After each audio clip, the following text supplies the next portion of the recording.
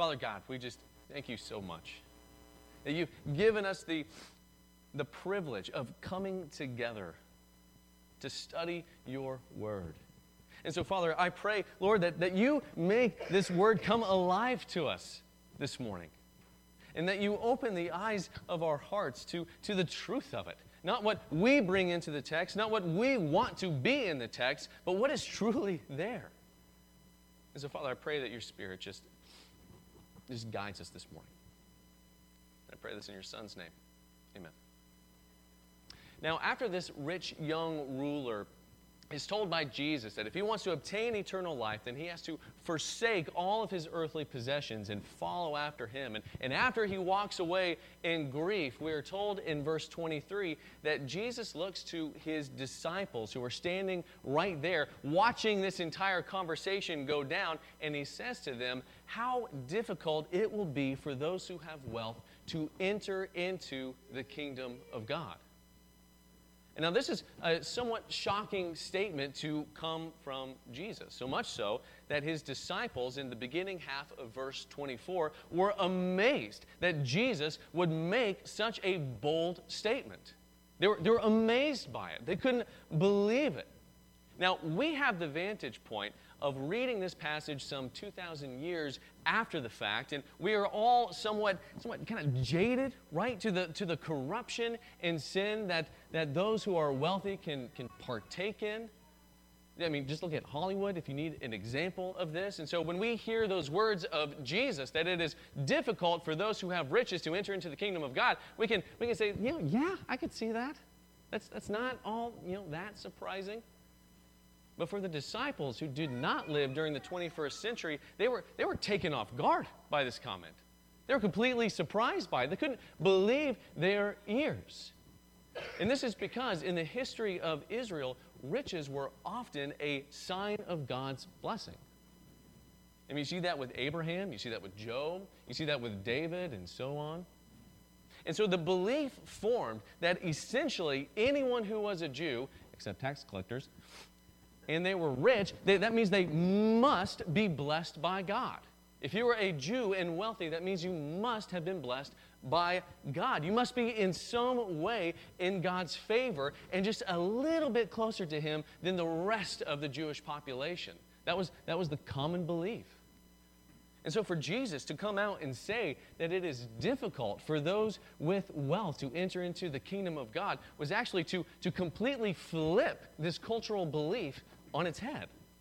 And he was saying the exact opposite of what the culture was saying about the wealthy. Now, seeing this amazed reaction from his disciples, Jesus says to them again in the second sentence of verse 24, "Children, how difficult it is to enter into the kingdom of God." Children, how difficult it is to enter the kingdom of God. Now, I want to pause here for just a moment. So I'm from the South, right? And there's this phrase that can be either a phrase of love and compassion, or it can be a phrase that is a signal that someone thinks you are a complete moron. It's a multi-purpose phrase. It really can be used either way, and feel free to say it with me if you know it. Bless their heart.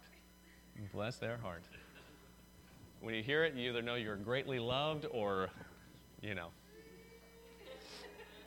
And so it's either this phrase of great sympathy or love, and or it's this phrase of great sympathy and love because you're stupid and, bless your heart. And so Jesus addresses them with what I kind of believe is the equivalent of bless your heart.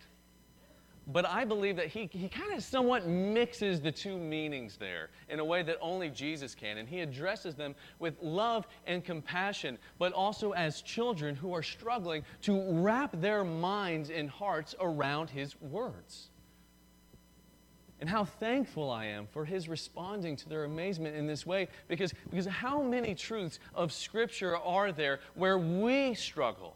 Where we struggle to wrap our own minds around. How many questions in the life of a believer boil up to the surface as you're trying to understand what is in God's Word? And our patient and loving Savior takes us by the hand as children and over the course of a lifetime guides us into deeper understanding of Himself. And though sometimes we try to yank our hand away from Him like an angry toddler wanting to walk by himself, He never lets us go. Never. And so He addresses them with love. But even though He addresses them with love and patience, what He says to them is actually quite piercing. It's quite piercing. How difficult it is to enter the kingdom of God.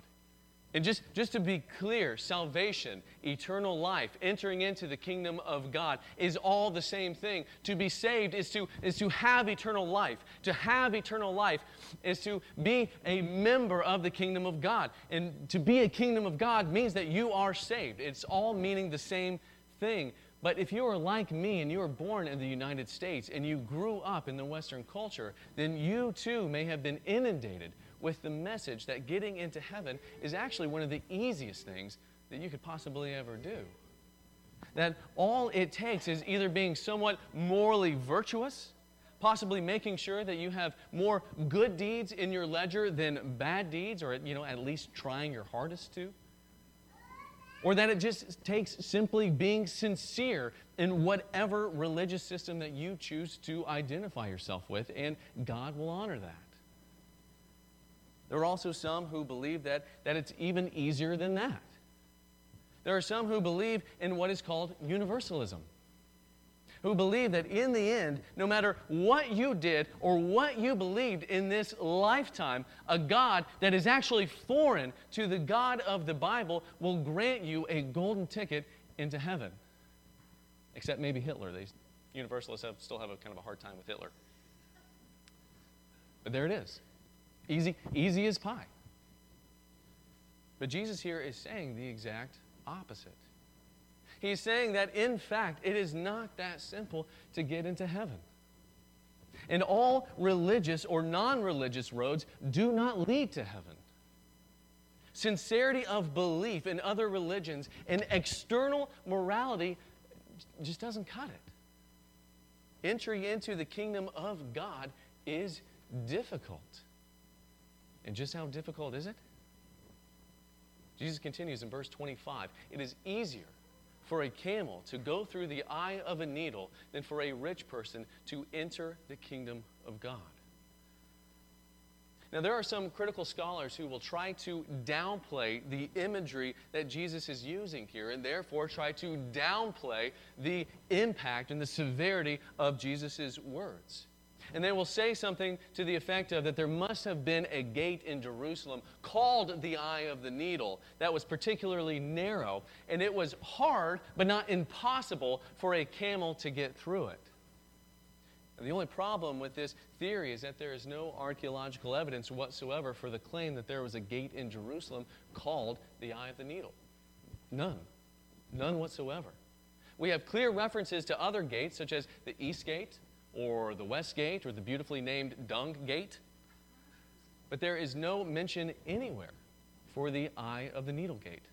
None. But the claim of these liberal critical scholars attempt to make is that Jesus is saying that it is not impossible for those who are wealthy to enter into the kingdom of God. It's just a little bit harder, but it's just really difficult. But that claim simply falls apart, and it does not do justice to the intensity of Jesus' words here. How hard is it to get into the kingdom of God? Well, let me put it this way, Jesus says. It is easier for a camel to pass through the eye of a needle than for a rich man to enter into the kingdom of God. Now, my wife sews. And so I've seen what the eye of a needle looks like. And I've been to several zoos, and so I'm pretty familiar with what camels look like, but I'm not an expert on either one. But I do stand before you confidently, and I tell you that a camel cannot fit through. It cannot. It's impossible.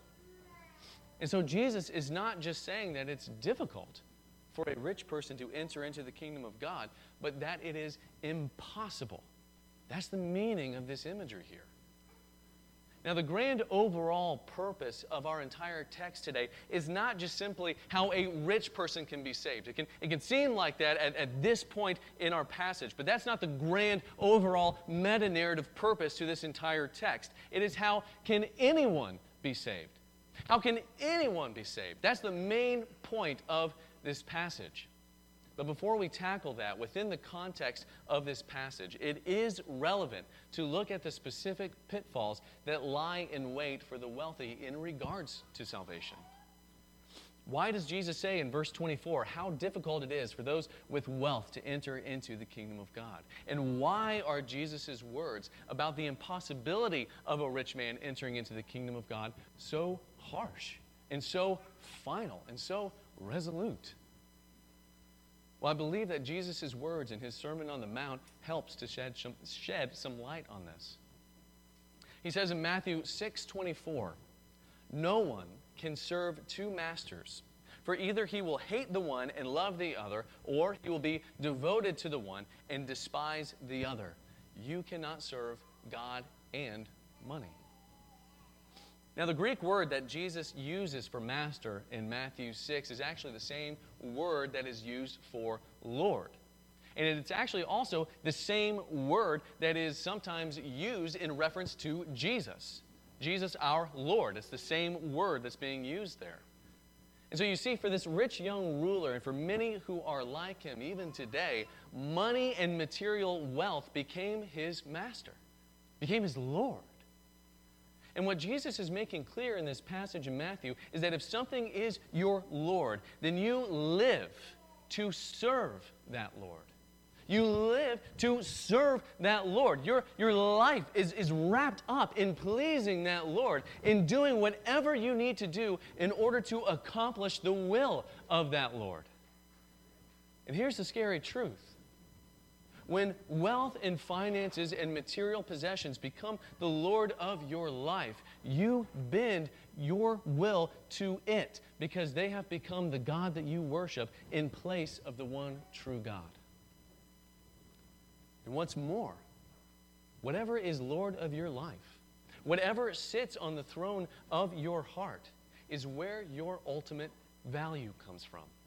It's where your ultimate value comes from.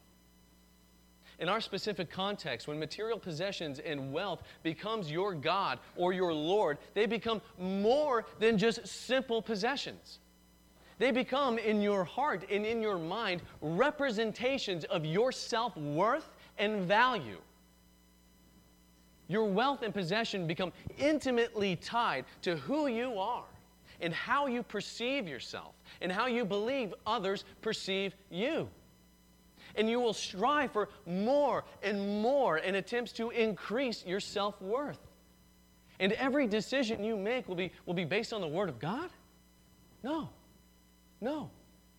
But on what makes the most fiscal sense.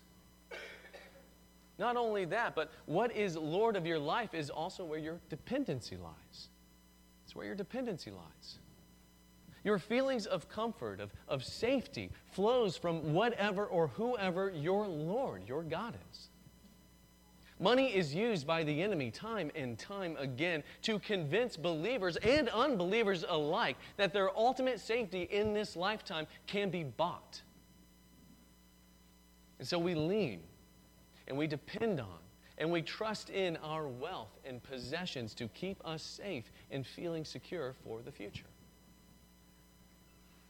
But if our coffers begin to dry up, suddenly our whole lives feel like they are on shaky, unstable, chaotic, terrifying ground.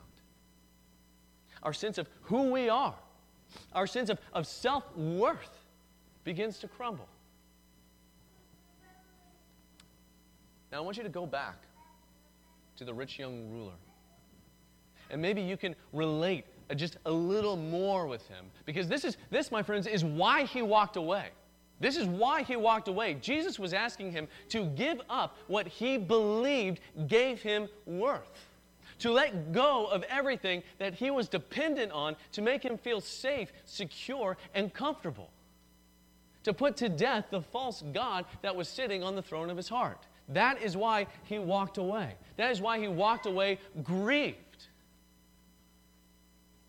But in reality, Jesus was trying to teach this man and is now teaching his disciples that you cannot serve two masters.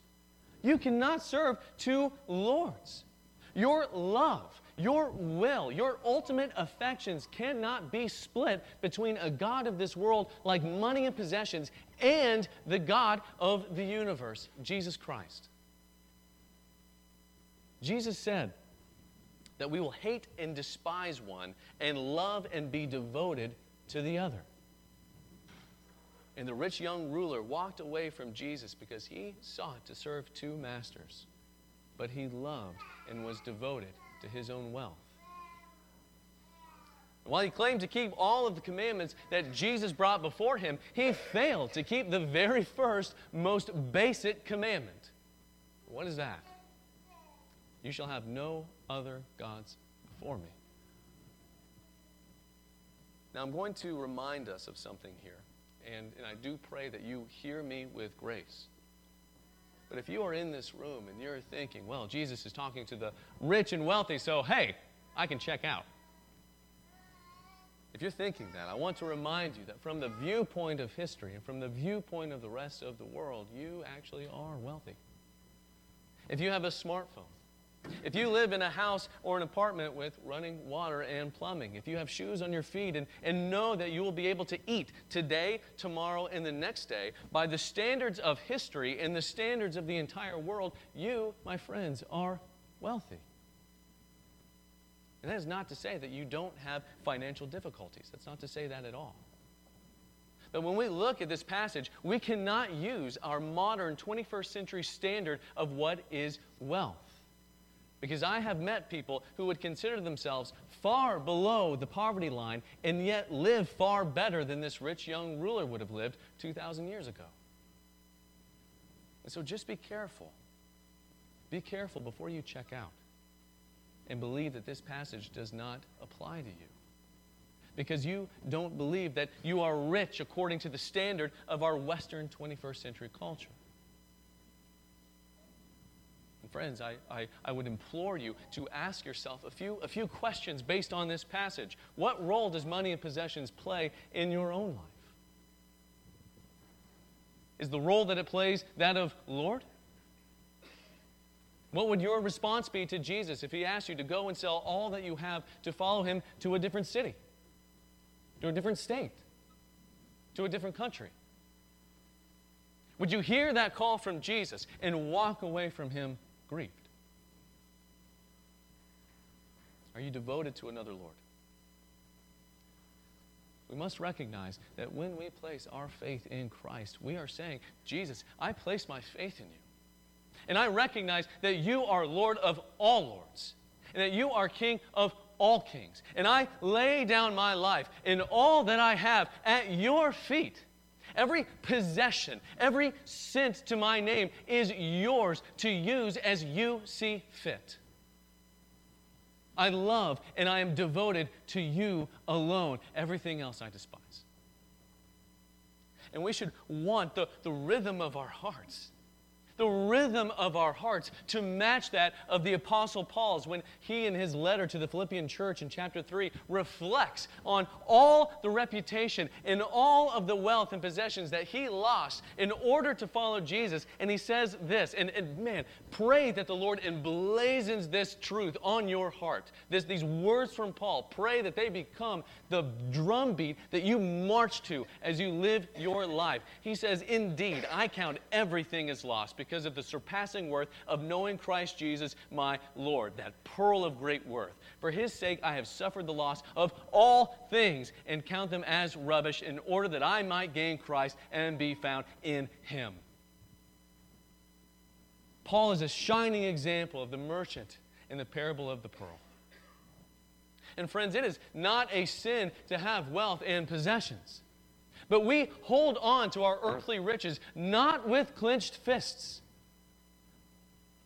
but with open hands stretched out to the Lord of Lords. He is where our ultimate worth is found. He is the rock of our salvation that will never falter, that will never crumble. Now, going back to our passage, At this point, the disciples are actually about to lose their minds. Remember, it is the wealthy who are supposed to be those who are the most blessed by God. And if even they can't enter into the kingdom of God, what in the world does that mean for everybody else? Verse 26, and they were exceedingly astonished. I really love that. They could not believe, again, what they were hearing. It was so against the grain of their culture, these things that Jesus was saying. And in their astonishment, they said, who then, Jesus, if not the most blessed among us, who then, tell us, who then can be saved? And Jesus answers in verse 27. And he says, with man it is impossible.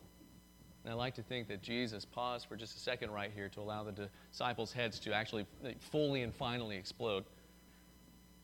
But he says, not with God, but not with God. For all things are possible with God. Now here Jesus went from speaking about the impossibility of the wealthy to enter into the kingdom of God to a universal statement about all people. With man, meaning in man's own power, through man's own striving, through man's own law-keeping, through man's own goodness, being saved, which is synonymous with entering into the kingdom of God and eternal life, is impossible. It's impossible. Now let the finality of Jesus' words really sink in. With man, salvation is impossible. What about following other man-made religions, even with passion and sincerity? Nope, impossible. What about being the nicest person in the world? No, I'm sorry, it's impossible. What about living an extraordinarily moral life? Volunteering, building homeless shelters, giving to charity, flying to a third world country and building schools and clinics and teaching children math and doing all of that for 40 and 50 years. Surely that is enough to warrant salvation. No. Jesus says, apart from God, salvation is impossible. You see, when it comes to salvation, the problem is that isn't that we're not trying hard enough. It's not that we're not trying hard enough. A camel can't fit through a needle because it isn't simply trying hard enough. The camel can't fit because of the nature of what it is. Likewise, human beings cannot enter into the kingdom of God by nature of what he or she is. A sinner, by nature, is dead in their sin. And a dead person cannot enter into anything. A dead person cannot walk through the door into the kingdom of God. A dead person cannot ever hope to save themselves. Why? Because they're dead. Because they're dead. The word that Paul uses in the book of Romans for dead in trespasses is the Greek word thanatos. It's a really, really scary, kind of cool-sounding word, I think, anyway. But thanatos, guess what? It means dead. It means completely dead. It means lifeless. There's no room for debate. There's no room for just a little hint of life that may be able to kind of inchworm its way across the line of salvation. No, thanatos means dead. We, as human beings, by nature, are sinners. We're, by nature, dead, thanatos, in our sin. And we cannot hope to save ourselves. What we need is what only God, in the prophecy of Ezekiel 36, says only He can provide. We need to be washed clean of our sin. And we need to be given new hearts that are alive in Christ that replace our dead hearts. And that is completely out of our power and ability to do. We cannot do spiritual open heart surgery on ourselves, and the stains of our sin are far too deep for us to wash out on our own. Our only hope is trusting in God to do for us what we are totally unable to do for ourselves. And so Jesus is saying here that salvation is totally and completely a work of God from start to finish. Because while it is impossible for man to be saved in his own power, with God, all things are possible. All things. And to demonstrate this, allow me to run through what only God can do in salvation that man cannot do. So for instance, it is God who can bring new life into a spiritually dead heart. Ezekiel 36, 1 Timothy 3:5. It is God who grants us the gift of repentance. Acts 11:18. You think that you can repent on your own. We can't even do that. We can't even repent of our own. It is gifted to us by God. It is only by God's grace that we can be truly mournful of our sin. And through Him, through His grace, He grants us the gift of turning away from our sin to follow after Him. That is a gift from God. It is God who bestows upon you the gift of faith. And in Jesus, Ephesians 2:8. We don't muster up faith in and of ourselves. You may have heard me say that before. Faith is not something that is naturally produced in mankind. Ephesians 2:8 is clear that our faith in Jesus is a gift from God. And it is God who keeps our salvation secure. John 10:28 through 29 and Ephesians 1:13. We are safe and secure in the hands of God. We can't keep ourselves saved. God keeps us saved. And we are gifted by the Holy Spirit who seals us unto salvation. We are secure by God in the hands of God. And praise Him for that. Because if it were up to me, I would lose my salvation 2 seconds after this sermon was over. From start to finish, from Alpha to Omega, God is the founder, author, and keeper of our salvation. What is impossible for us to accomplish, obtaining a new heart, repentance, faith, and eternal security, is possible. It is possible with God.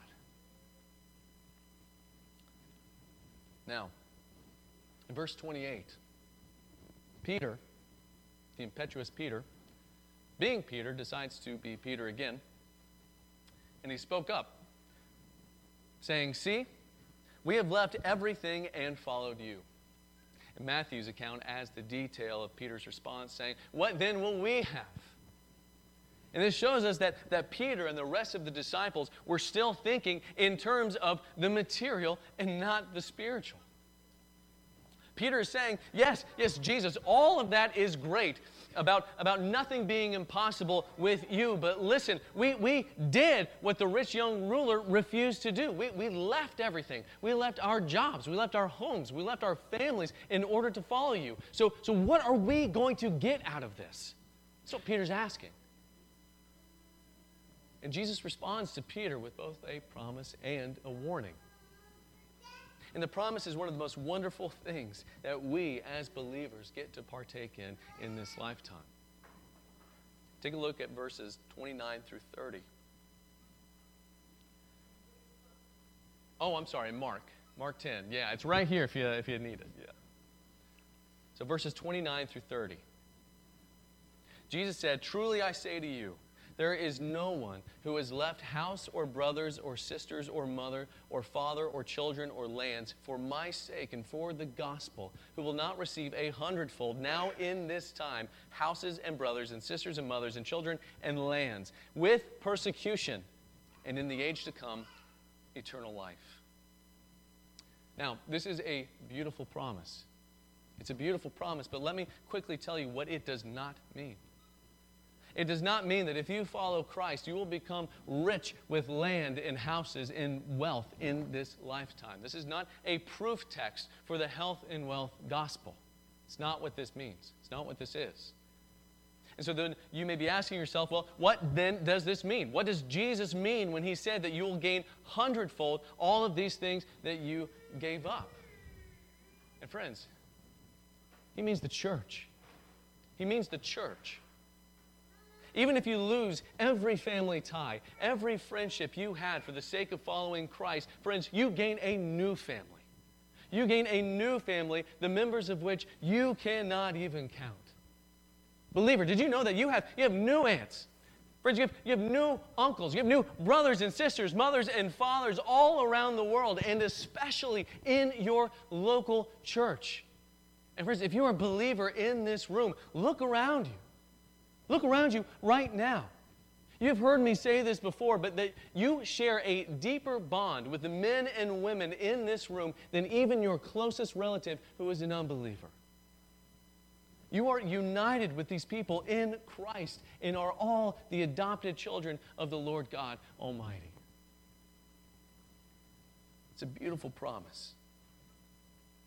Now take a look at Acts 2:44. Look at the beginnings of the church. Acts 2:44 says, all who believed were together and shared all things in common.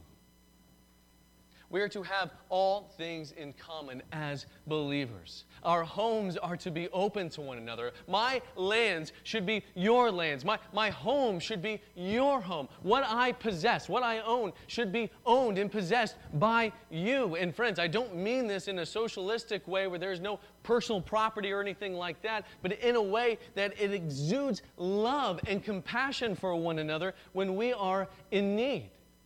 We should always be ready to share what we have with our brothers and sisters in Christ. And so while you may lose everything for the sake of Christ through the church, you gain hundredfold what you lost. However, Jesus warns that there will also be persecution. Jesus in the book of John says that you'll be hated because he was hated first. You will face attacks and temptations from the enemy. You will face slander and vitriol and possibly even imprisonment and violence at the hands of the world. But at the end of it all, Jesus says, in the age to come, you gain eternal life. And not just a meandering existence through eternity, but you will experience an eternal life to its utmost fullest as you glorify God by enjoying Him forever, making all the persecution you face in this age not even worth comparing because you have obtained that beautiful pearl of infinite worth. Jesus ends with these words in verse 31. But many who are first will be last, and the last first. Now I believe R.C. Sproul summarizes these words of Jesus well, and I will close with this. Sproul says, Jesus is saying, you can't leave these things, meaning your possessions and family and friends, for me without my taking notice. You can't outgive me. What you leave, I will replace 100-fold. Yes, you will be persecuted, but you will receive the kingdom and all that it contains. But there will be a surprise when you enter into the kingdom. You will see that many who were first in this world are last in the kingdom. The lowly ones to whom people gave little significance, those who were last, the least of my brethren, they will be first. What gets you first place is not merit, but fidelity and faithfulness to Christ. Let's pray. Father, I'm so thankful, Lord, that salvation is not up to me. I'm so thankful that I don't have to work towards my salvation because no matter how many good deeds I would ever do, Lord, it would never cover the countless evil deeds that I've done against you. And so, Father, I thank you, Lord, that, God, even though we were dead in our trespasses, Lord, that you made us alive in Christ. And so, Lord, I pray, God, that you help us put to death any false gods, any false lords of our lives that are standing as a barrier between following you in a radical way. Father, allow us to be willing to give up all we have in order to follow your calling. Allow us to see the riches that we are storing in heaven by following you with faithfulness and obedience, far more worthy, of far more value than anything that we could ever possibly possess here in this lifetime. Lord, we love you. And I pray this in your Son's name. Amen.